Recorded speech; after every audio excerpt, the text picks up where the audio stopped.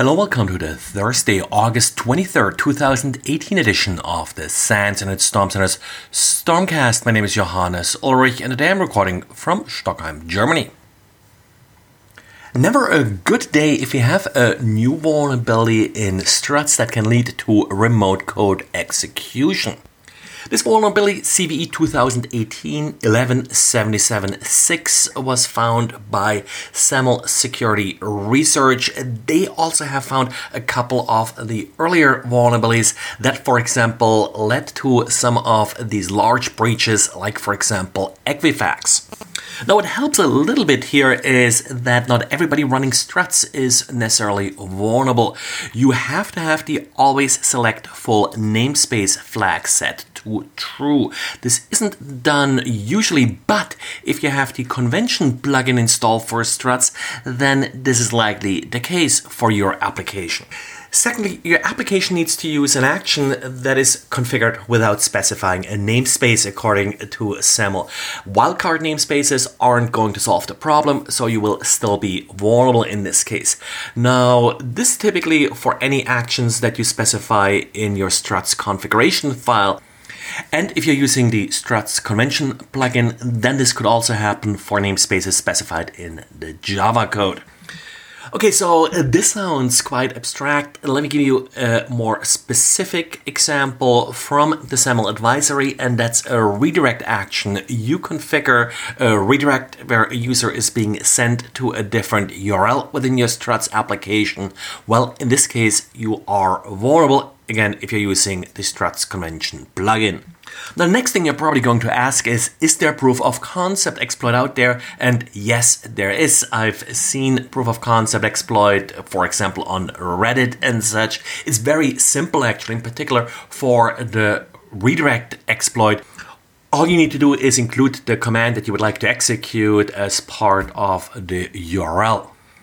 So what should you do? Well, if you have no idea if you are using the struts conventions or if it's configured in a vulnerable way, I would recommend update. It probably will take you too long to figure out how all of your applications are configured, and if they're vulnerable, by then you're already exploited. So you're probably better off just upgrading struts and very later if the application actually was vulnerable or not. This is something that is being exploited right now, so you're probably already behind by the time that you're listening to this. This is the point where I hope that you took good notes the last time you updated struts and that you are now able to use that playbook and quickly apply these patches.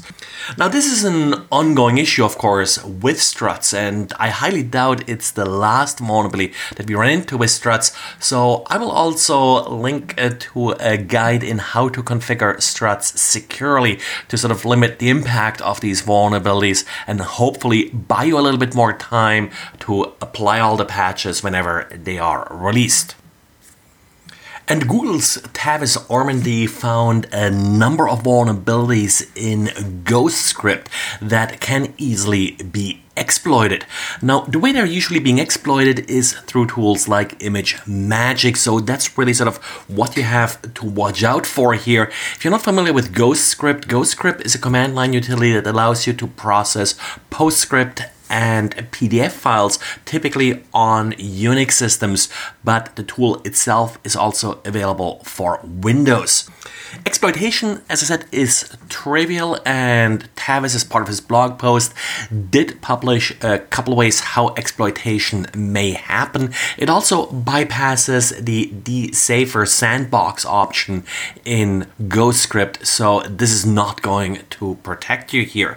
There is no patch available right now. The easiest thing that you can do to prevent exploitation here is to at least protect Ghostscript from access via ImageMagick, and you do this by modifying the policy.xml file for ImageMagick by disabling the PS, EPS, PDF, and XPDF coders in the file.